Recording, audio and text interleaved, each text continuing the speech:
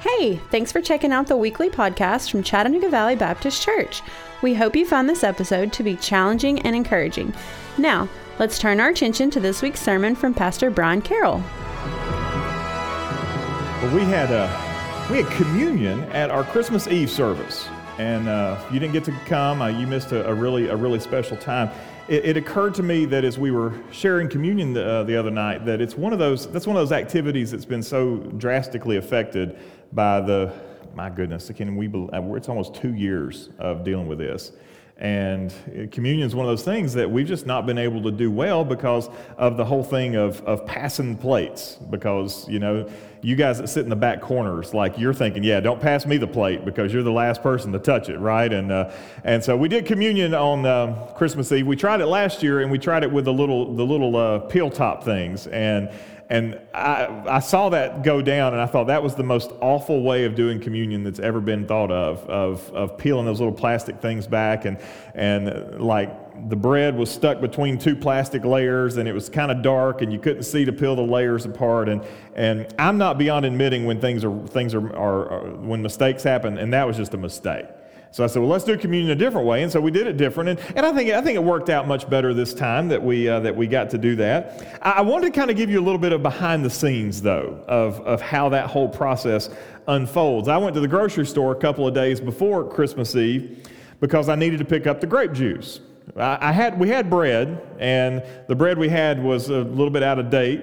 So we had to order new bread, and it was crunchy. Did you notice that if you were here? It was like there was a little bit of crunchiness to the wafers, which was unusual because usually communion wafers are less than crunchy. I'll say that. So we got new ones, and they were a little crispy. It was kind of a pleasant thing.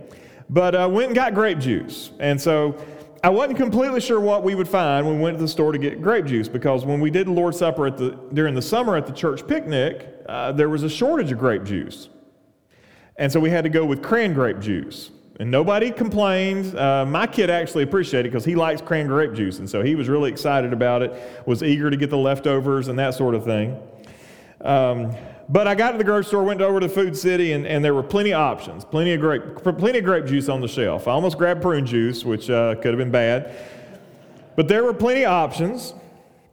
And I found myself standing there in front of the shelf, the wall of juice, and I had a serious question that I had to answer. Do I get the more expensive name brand, or do I buy the less expensive store brand? So I don't know, if you're trying to make a decision, you're like me, the internal dialogue kind of starts working. Like you start asking and answering the question, right? And so the first thing I thought was, this is the Lord's Supper. We should use only the best, right? And so I was, you got to go with name brand because you got to go with only the best. But then I thought about the scene in Indiana Jones where Indiana Jones is trying to figure out which cup Jesus would have drank out of, and Indiana Jones comes to the conclusion that Jesus wouldn't have drank out of the fancy cup, that he would have drank out of the cup of the carpenter. And so I thought to myself that if Jesus were buying grape juice, he'd probably buy the store brand. And then I rationalized, right? Well, they're the same thing, just in a different package. I mean, they're probably made in the same factory, right? I mean, just in a different package. And then I looked up above the grape juice shelf, and there was the glass bottles, the sparkling grape juice shelf. And I thought, well, that'd be fun. A little sparkling grape juice on Christmas Eve. I mean, there's no prohibitions against that. And so I thought, well, how am I going to get sparkling grape juice into the cup without the carbonation kind of diffusing? And so then I was like, then you get flat sparkling grape juice. That's not going to work. If I were a Baptist, I realized I wouldn't be even shopping in the grape juice aisle at this point in time. But I had to stick with the grape juice, and I'll just leave you guessing at which choice I made. Some of you can't tell the difference. I know that my son came to help me. We were kind of cleaning up after the service on Christmas Eve, and there were some leftovers. And I looked over as he was helping, and he was drinking the leftovers. I said, "What are you doing?" He said, "I didn't want it." He said, "It's good. I didn't want it to go to waste." And I said, "Be glad it's grape juice then, and not the real thing, or we would have had a real problem on our hands." I wonder if you look at your pantry, if there are things in your pantry where the store brand, the generic brand, you know what, it's just fine. Whatever that item is. There's things in your pantry that you could get the name brand and you could get the store brand and it doesn't matter. And then there's things that it really does matter. For example, I love banana pudding, but don't bring me a banana pudding with generic Nilla wafers, right? Don't bring a banana pudding with generic vanilla wafers. It better be Nabisco. It's got to be the real thing because that matters, right? So there's some things where the store brand is fine, and then there's other things where the store brand just won't do. And I'm sure that the reality is that 95% of that debate is really just psychological. But I think we've all encountered things where the substitutes for the real things come up very, very short. As we resume our journey through the second half of Acts, I want that debate to sort of bring some insight into the conclusion of Paul and Barnabas' first missionary journey as we jump back into Acts chapter 14 today. In Acts chapter 13, we were in the middle of the first missionary journey of the church. And so here we come back to Acts chapter 14, and our heroes, Paul and Barnabas, they're still very much on mission. And you can kind of see the journey that they're taking there on the map that's on the slide. But their experience on this journey, it hasn't been one of mass conversions, of thousands of people getting saved. And in fact, we learned back in chapter 13 that there were deeply entrenched interests who were really working against their mission, who were working against the spread of the gospel. Sure, there were lots of people saved, but Paul and Barnabas found that the soil here on this journey is much more difficult to plow. We ended chapter 13 with our missionaries getting ran out of a town. In Acts chapter 13, verse 50, it says, "The Jews incited the devout women of high standing and the leading men of the city, stirred up persecution against Paul and Barnabas, and drove them out of the district. But they shook the dust off their feet and against them, and they went on to Iconium." We pick up in Acts chapter 14, though, with a very different experience. I would invite you as we read this that you would stand with me as I read Acts chapter 14, beginning in verse 1. "Now at Iconium they entered into the Jewish synagogue and spoke in such a way that a great number of both Jews and Greeks believed. But the unbelieving Jews stirred up the Gentiles and poisoned their minds against the brothers. So they remained for a long time speaking boldly for the Lord, who bore witness to the word of his grace, granting signs and wonders to be done by their hands. But the people of the city were divided. Some sided with the Jews, some with the apostles. When an attempt was made by both Gentiles and Jews with their rulers to mistreat them and to stone them, they learned of it and fled to Lystra and to Derbe, cities of Lycaonia, and to the surrounding country. And there they continued to preach the gospel. Now at Lystra there was a man sitting who could not use his feet. He was crippled from birth and never walked. He listened to Paul speaking, and Paul, looking intently at him and seeing that he had faith to be made well, said in a loud voice, "Stand upright on your feet." And he sprang up and began walking. And when the crowd saw what Paul had done, they lifted up their voices, saying in Lycaonian, "The gods have come down to us in the likeness of men." Barnabas they called Zeus, and Paul Hermes, because he was the chief speaker. And the priest of Zeus, whose temple was at the entrance to the city, brought oxen and garlands to the gates and wanted to offer sacrifices with the crowds. But when the apostles Barnabas and Paul heard of it, they tore their garments and rushed out into the crowd, crying out, "Men, why are you doing these things? We also are men of like nature with you, and we bring you good news, that you should turn from these vain things to a living God, who made the heaven and the earth and the sea and all that is in them. In past generations he allowed all the nations to walk in their own ways, yet he did not leave himself without witness. For he did good by giving you rains from heaven and fruitful seasons, satisfying your hearts with food and gladness. And even with these words they scarcely restrained the people from offering sacrifice to them." Father, I thank you for your word. I thank you for the faithfulness of Paul and Barnabas to continue the work in difficult seasons. God, I pray that as we just consider the outcome of these endeavors, Lord, that they would challenge us even into this day in our own witness, in our own community. We ask these things in Jesus' name. Amen. Thank you. You could be seated. You know, as we work through Acts, these journeys will occupy a lot of the remainder of our time in this last half of the book.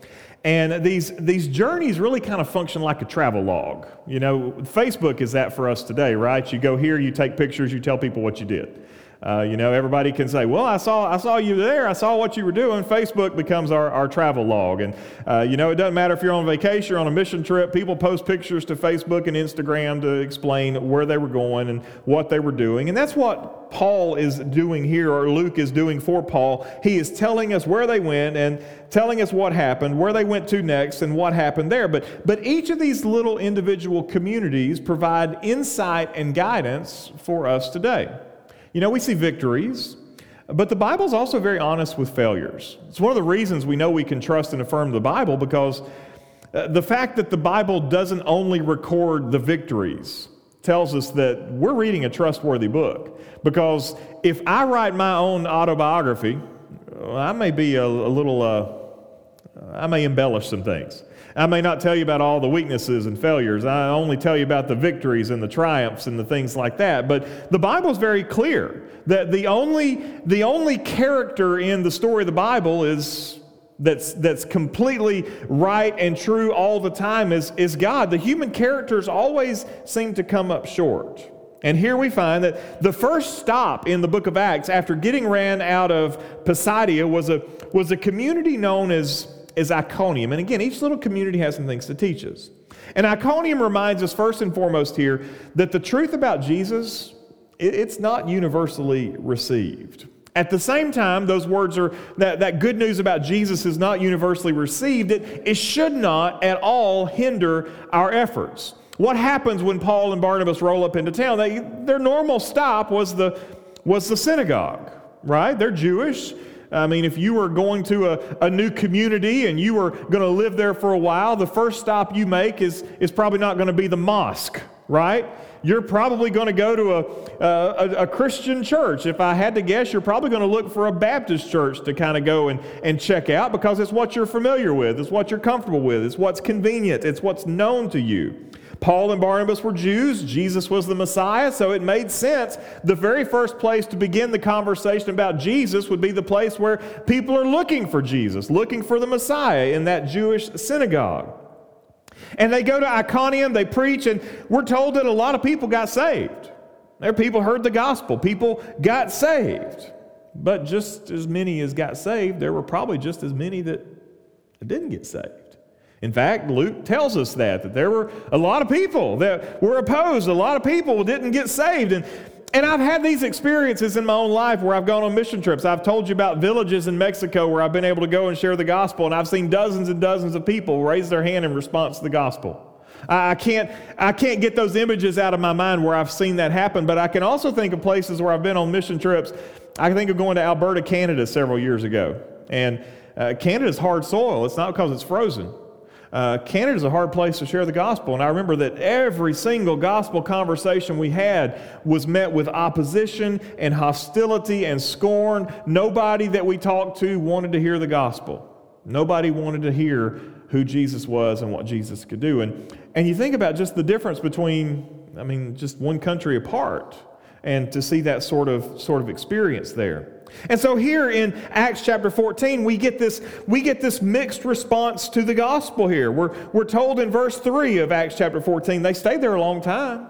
They didn't just preach a revival and then get out of town. They stayed there for a long time. We don't know how long they were there for certain.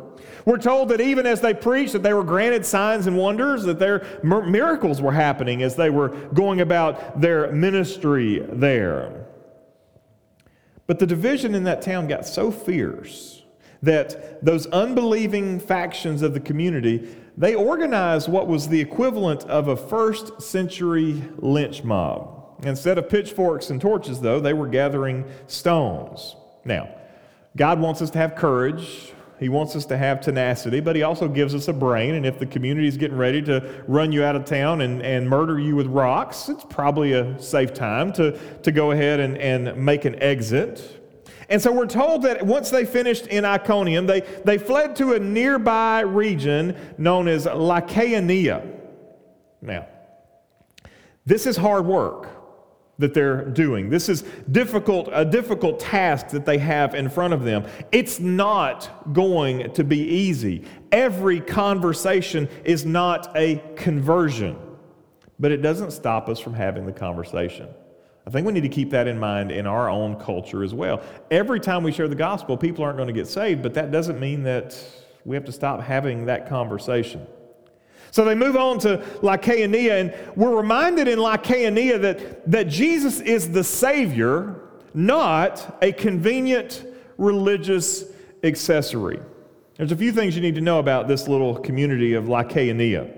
There was very little Jewish presence in this community. In fact, there was no Jewish synagogue. They were trying to get out of the other town where they were getting ready to be executed, so they go to this new community.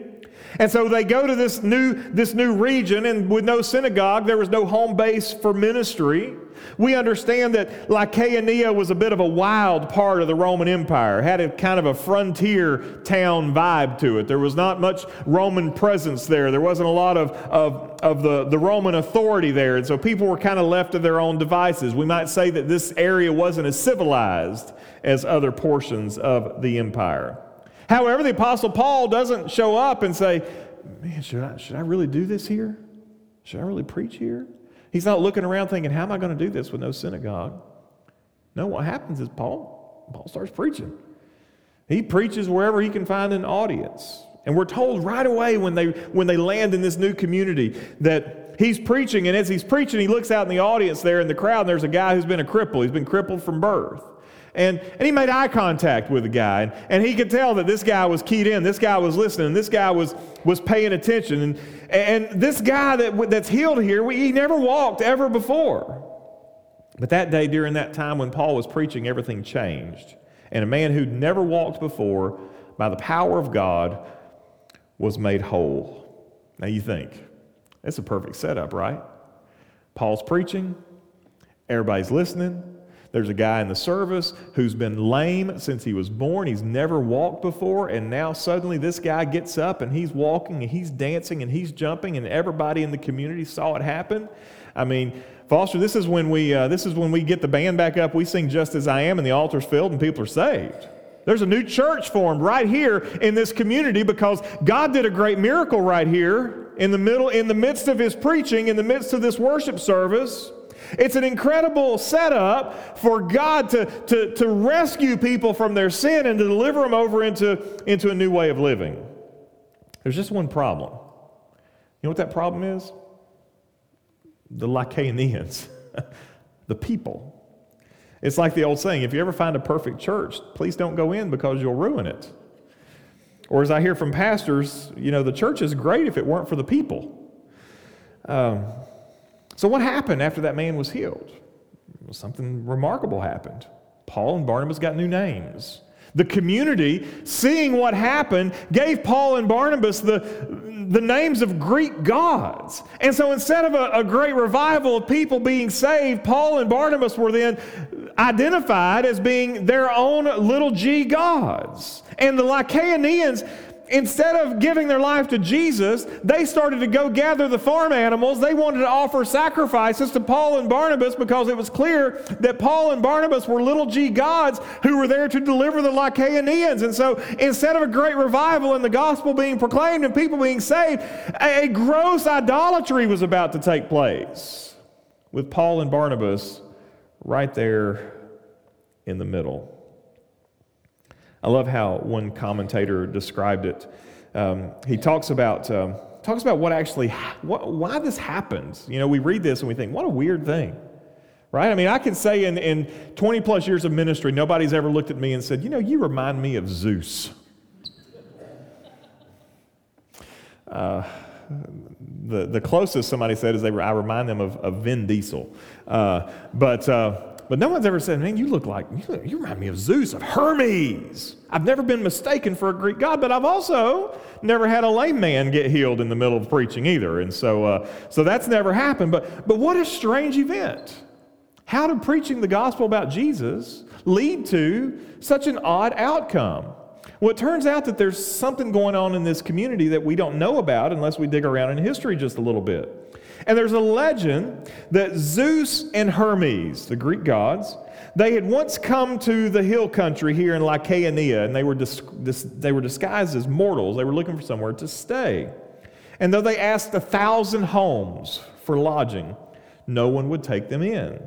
Finally, at a very humble cottage made of straw and reeds, a very poor elderly couple by the name of Philemon and Baucis, they freely welcomed them in and feasted with them with what meager provisions they had. And so in appreciation for that hospitality, the gods there transformed the cottage into a temple, and they made the couple priest and priestess, and when they died, they were immortalized as a couple of great trees. And those inhospitable homes, the 999 other homes that said no, they were destroyed in an act of judgment. And so there's this legend that's at work here in this community, and now Paul and Barnabas come in, and well, they kind of show some power that nobody's ever had before. And now the Lycaonians say, we're not letting that happen again. Bring out the fattened calf. Let's sacrifice to these gods who've come to visit us. And now we have Paul and Barnabas who are at the middle of a heated religious controversy. The perfect opportunity to use the healed man's testimony as a platform to bring the gospel truth to these savage Lycaonians has resulted in a terrible misunderstanding. And every attempt to set the record straight comes up short. Verse 18 of chapter 14, even with these words, when they tried to clarify what was going on, they scarcely restrained the people from offering sacrifice to them. Can you imagine how horrifying that would be if you were as a Christian and somebody from another country came up and offered a living sacrifice and slaughtered an animal right here in your presence? And I'm not like talking about the fresh seafood restaurant where they catch the fish and cook and eat right there. I'm talking about like a religious ritual sacrifice in your honor. I mean, what a terrifying thing to take place. But this is exactly what's happening. We're looking at this and we think, well, I'm glad we live in 2022 because this is way too savage for us today. Nothing like this would ever happen for us today. But I would argue this, that the motivation behind this response, maybe not the response itself, but at least the motivation behind this response is very much alive and well today. These people, these Lycaonians, revealed that they may have been interested in this new God that Paul and Barnabas were talking about, but they only wanted to know this God on their own terms. And I would say that very much happens today. People today only want to know and experience Christ within the boundaries of their own presuppositions. Lloyd Ogilvie said this, that Jesus is a VIP to be honored, but not believed or followed. In America, he is a custom, but not the true Christ. He is a captured hero of casual civil religion, but not the Lord of our lives. You see, when we try to fix Jesus into our own presuppositions, what we have actually done is we made Jesus very safe. Not safe in the sense that he will not harm us, but safe in the sense that he will not challenge us. He fits into our mold, not molding us into his. He becomes the safe accessory of our cultural experience, not what he truly is, someone who is calling us as his people to a radical departure from being conformed to the things of this world. I appreciate how Kent Hughes said it. Almost everyone will receive Jesus as the greatest man who ever lived. Just leave it there and everything is fine. Enlightened circles are comfortable with calling him the supreme psychologist of history. He is safe as the most important person of all time. The safe, sweet Jesus, meek and mild, sentimental, impotent, distant. He is no threat. The world will do anything for a Christ who is limited by our own perspectives. What it will not do is allow him to put forth his own claims. That is the current expression of the person of Jesus that is received into the culture in which we live today. In the C.S. Lewis world of Narnia, Jesus is portrayed as a powerful, benevolent lion. When one of the little girls is in the story, when she asks about the nature of this powerful lion, one of the main characters in the story said, "Who said anything about safe? Of course he isn't safe, but he's good. He's the king, I tell you." You see, if we're not careful, we can make the same mistake of seeking the wrong Jesus in our churches. We can make the mistake of looking for the God who affirms our politics, not serving the Savior who challenges our politics. We can look for the God who affirms our lifestyle choices, not the Savior who transforms our lifestyle choices. We can look for the God who affirms our attitudes, not the God who conforms our attitudes. We can look for the God who receives our worship on Sunday and is content with our indifference on Monday through Saturday. When we do these things, we are looking for not the Savior, but whatever our definition of safe might be. And Jesus is not safe because he will challenge us, transform us, and conform us into his image. As we enter into 2022, we need to be constantly evaluating our lives against the standard that Jesus has given to us, revealed to us in the Word of God. And as we begin this year, it's as good a time as any to ask the Lord to do a cleansing of the temple. If there's ideas, opinions, perspectives, preferences, and those things don't line up with Scripture, then let's ask the Lord, turn that table over. Get it out. This is the temple of the Holy Spirit. Lord, come in and turn over the tables that have set up shop in my temple that have no business in the heart of a child of God. It's a good time to ask the question, in the last year, have I developed habits or tendencies or opinions that don't line up with the principles that I know should govern my life? Lycaonia, as much as it reminds us about this important principle of Jesus being a Savior, not an accessory, it also reminds us of this: the message is always greater than the messenger. These folks in this town, in this community, they were ready to make Paul and Barnabas little g gods. They were ready to worship them. They were ready to celebrate them. They were ready to honor them. And I'll be honest, it'd be probably pretty easy to receive that adoration. You could probably even rationalize it, right?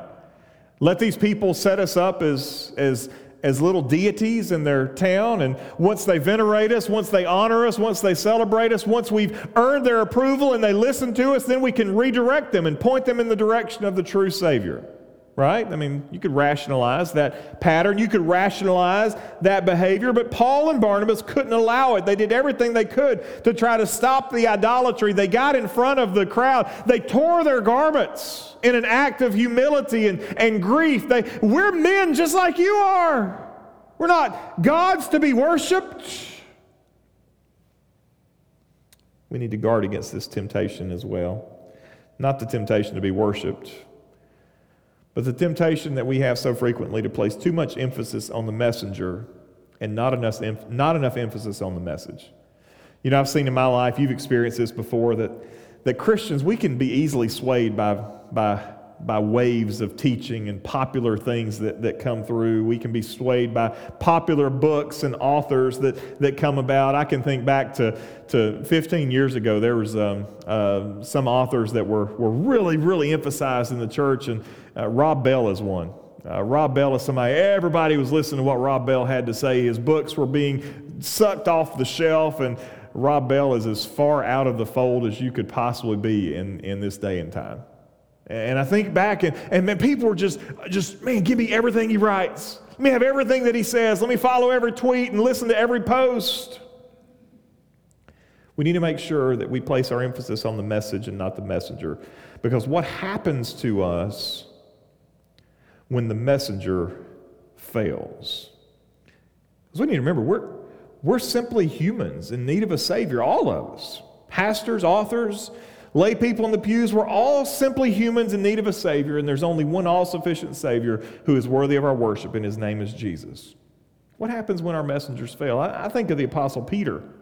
Man, Peter's a hero, right? I mean, he was the guy in the front of the line with Jesus. He was there. He was going to stand with Jesus. Even when he messed up at Jesus' crucifixion, Jesus restored him. Peter preached the first Christian sermon. I mean, Peter was the rock on which the church was built. But listen, Peter was not without his flaws.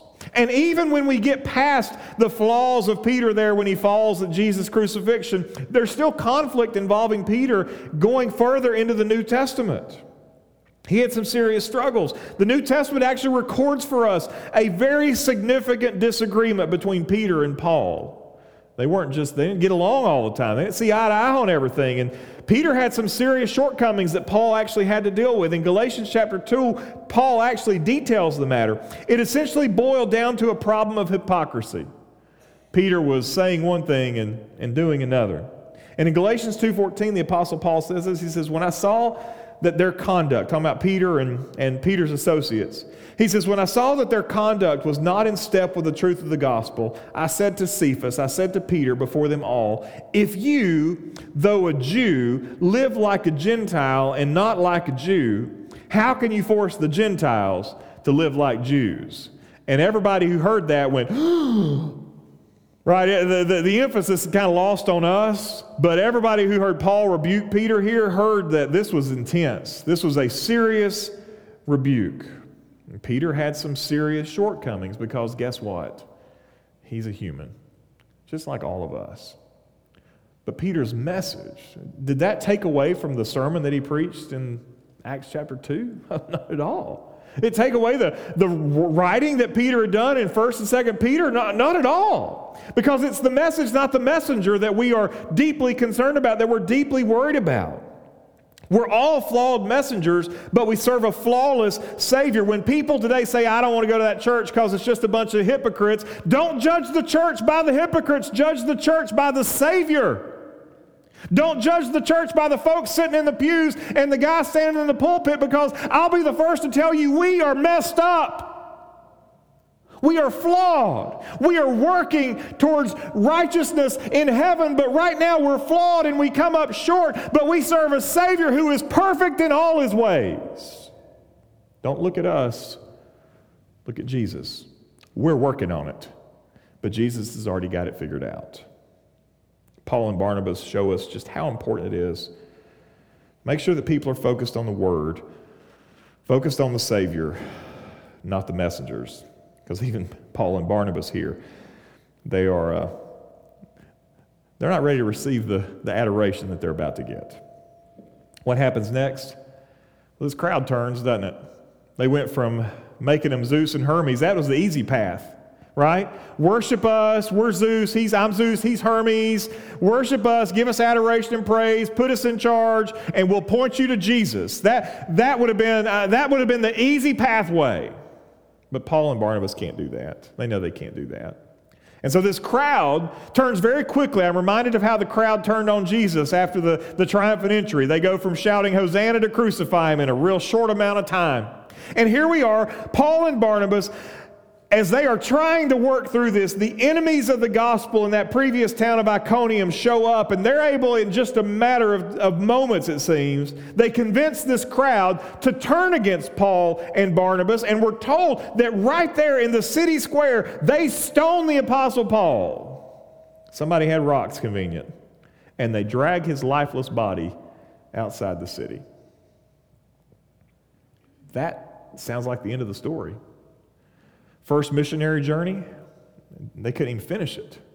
Couldn't even get back to Antioch. They get out there, and they meet opposition, they meet hostility, and there he is. He's dead. I can't imagine what that must have been like. Just ponder what hardship you have gone through in the name of Jesus. And then look at the Apostle Paul. I've never had rocks thrown at me while preaching a sermon. I've never had people threaten to flog me or beat me for being a Christian. But this is it. This is the real deal. This was an attempt to silence the voice of the Apostle Paul for good. And so here the body of the Apostle Paul lays outside this city of Lystra. Lifeless, broken, bloody, dead. But God wasn't finished. Paul laying there, one eye opens, the other eye opens, in tremendous pain from having rocks thrown at him. But he picks up his broken and bloody body. And he says, I quit! I'm going back to where I came from. I'm going back to safety. I'm going back to making tents. I'm going back to where I don't have to do this anymore. I give up. Nope. Look at verse 14, or verse 21 of Acts chapter 14. They go to this little town called Derbe, and when they preached the gospel to that city, we're told, they'd made many disciples. They returned to Lystra, which is where he had just been stoned. They go to Iconium, where the enemies were that got him stoned. And they go back to Antioch. And we're told in verse 22, along the way, strengthening the souls of the disciples, encouraging them to continue in the faith, and saying that through many tribulations, we must enter the kingdom of God. He shows them the bumps on his head. There's one, there's one, there's one. Verse 23. And when they had appointed elders for them in every church, with prayer and fasting, they committed them to the Lord in whom they had believed.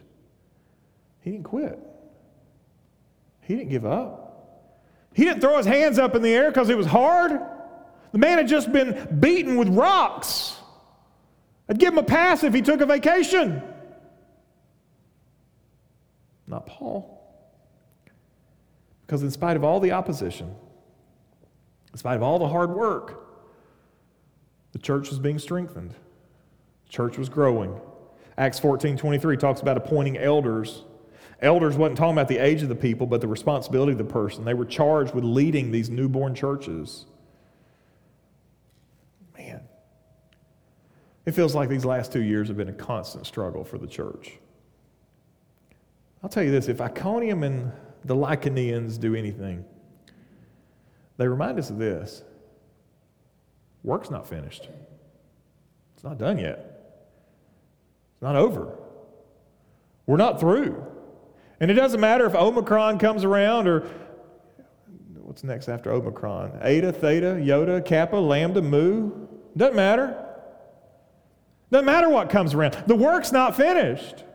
Doesn't matter what happens in our neighborhoods. The work's not finished. Last night when the tornado alert went off, I have my body trained that when the sun goes down, it's time to go to bed. And so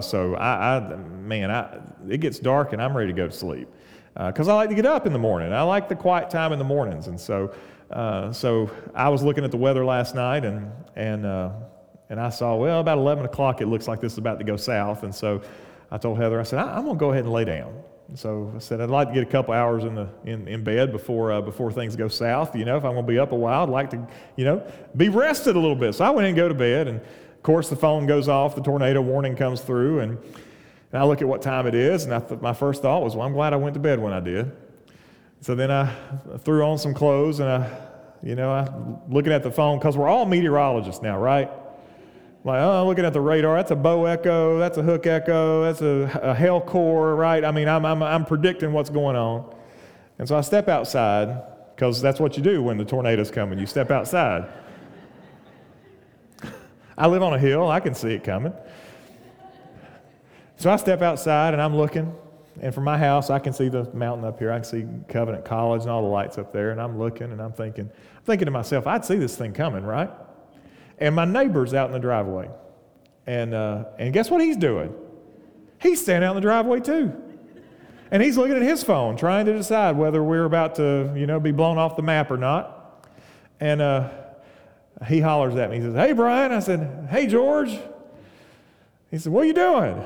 I said, "Oh, watching the wind blow. What are you doing?" He said, "Same thing." And George's a retired Presbyterian pastor. And I was talking to him there, watching the tornado come over the ridge or not come over the ridge. It occurred to me that right there was an opportunity to have a conversation with somebody. Now, George knows where he's going when he dies. There's no question there. But how many of us have those opportunities with our neighbors? Just those random chance encounters with somebody to have a conversation with someone about Christ. The work isn't finished. Our neighbors are still lost. And though there is great opposition, just like there was in Acts chapter 14, in the face of our cultural appropriation of a customized Savior into this social religion that we have today, in the face of all this, you know what's going to help you when the tornado's coming over the ridge? It's not this false Jesus that we've invented. It's the true and living Savior that hears us when we cry. You know what happens when the doctor says, you know what, it's COVID? It's not the false Jesus that we've invented that's going to help us. It's the true and living Savior that hears us when we're sick. When the doctor says the test is positive for something maybe worse than COVID, it's not that fake Jesus that fits into our presupposition. It's the great physician who's greater than all those little g gods that we surrender our life to. And as we go through this year, that's what our community needs to know, the true and living Savior. And it's our job to tell. Would you pray with me, please? Father, I thank you for the person of Jesus, for the work of Jesus. I thank you for the truth of Jesus. We live in a world where Jesus is a convenient accessory, but there are many who affirm him as a great man, but deny him as a Savior. And it is our job as the Church of the Lord Jesus Christ to make sure that people know who Jesus is. And so in those moments of crisis, whether it's the tornado warning or the doctor's office or the phone call when the test comes back, in those moments of despair when the child won't answer their phone, or when it just seems like there's not enough bank account to cover the month, it's the person of Jesus that we turn to, that we trust, that we depend on, that we cry out to. And it is the true and living Savior who hears us when we cry. And so, God, in this strange world in which we live, in which we don't know whether we're supposed to shake hands or fist bump, or we just don't know. Lord, you know the frustrations that we're experiencing today. May we never lose sight of the true and living Jesus, that we might consistently point people in that direction. May we all be faithful to the gospel. Lord, I pray that if there are elements in our life, if there are situations in our life, if there's opinions and ideas and perspectives in our life where we reject, we may not do it overtly, but we reject your authority over us in those things, then God, I pray that today that we might ask you to clean that temple and remove those things from us. Lord, I pray that if there's opinions that we have and preferences that we have that don't line up with the standards that you have set, that we would allow you to conform us more and more every day into your image and likeness. And so, Lord, we pray that we'd have the courage to give you free rein in our life, to mold us more and more into your image. Be with us now. In Jesus' name I pray. Amen. We're going to stand and have a time of invitation response. Maybe the response isn't public where you need to come to an altar and pray, but maybe there's, and you just ask that question right now. Lord, are there tables in this temple that need to be turned over?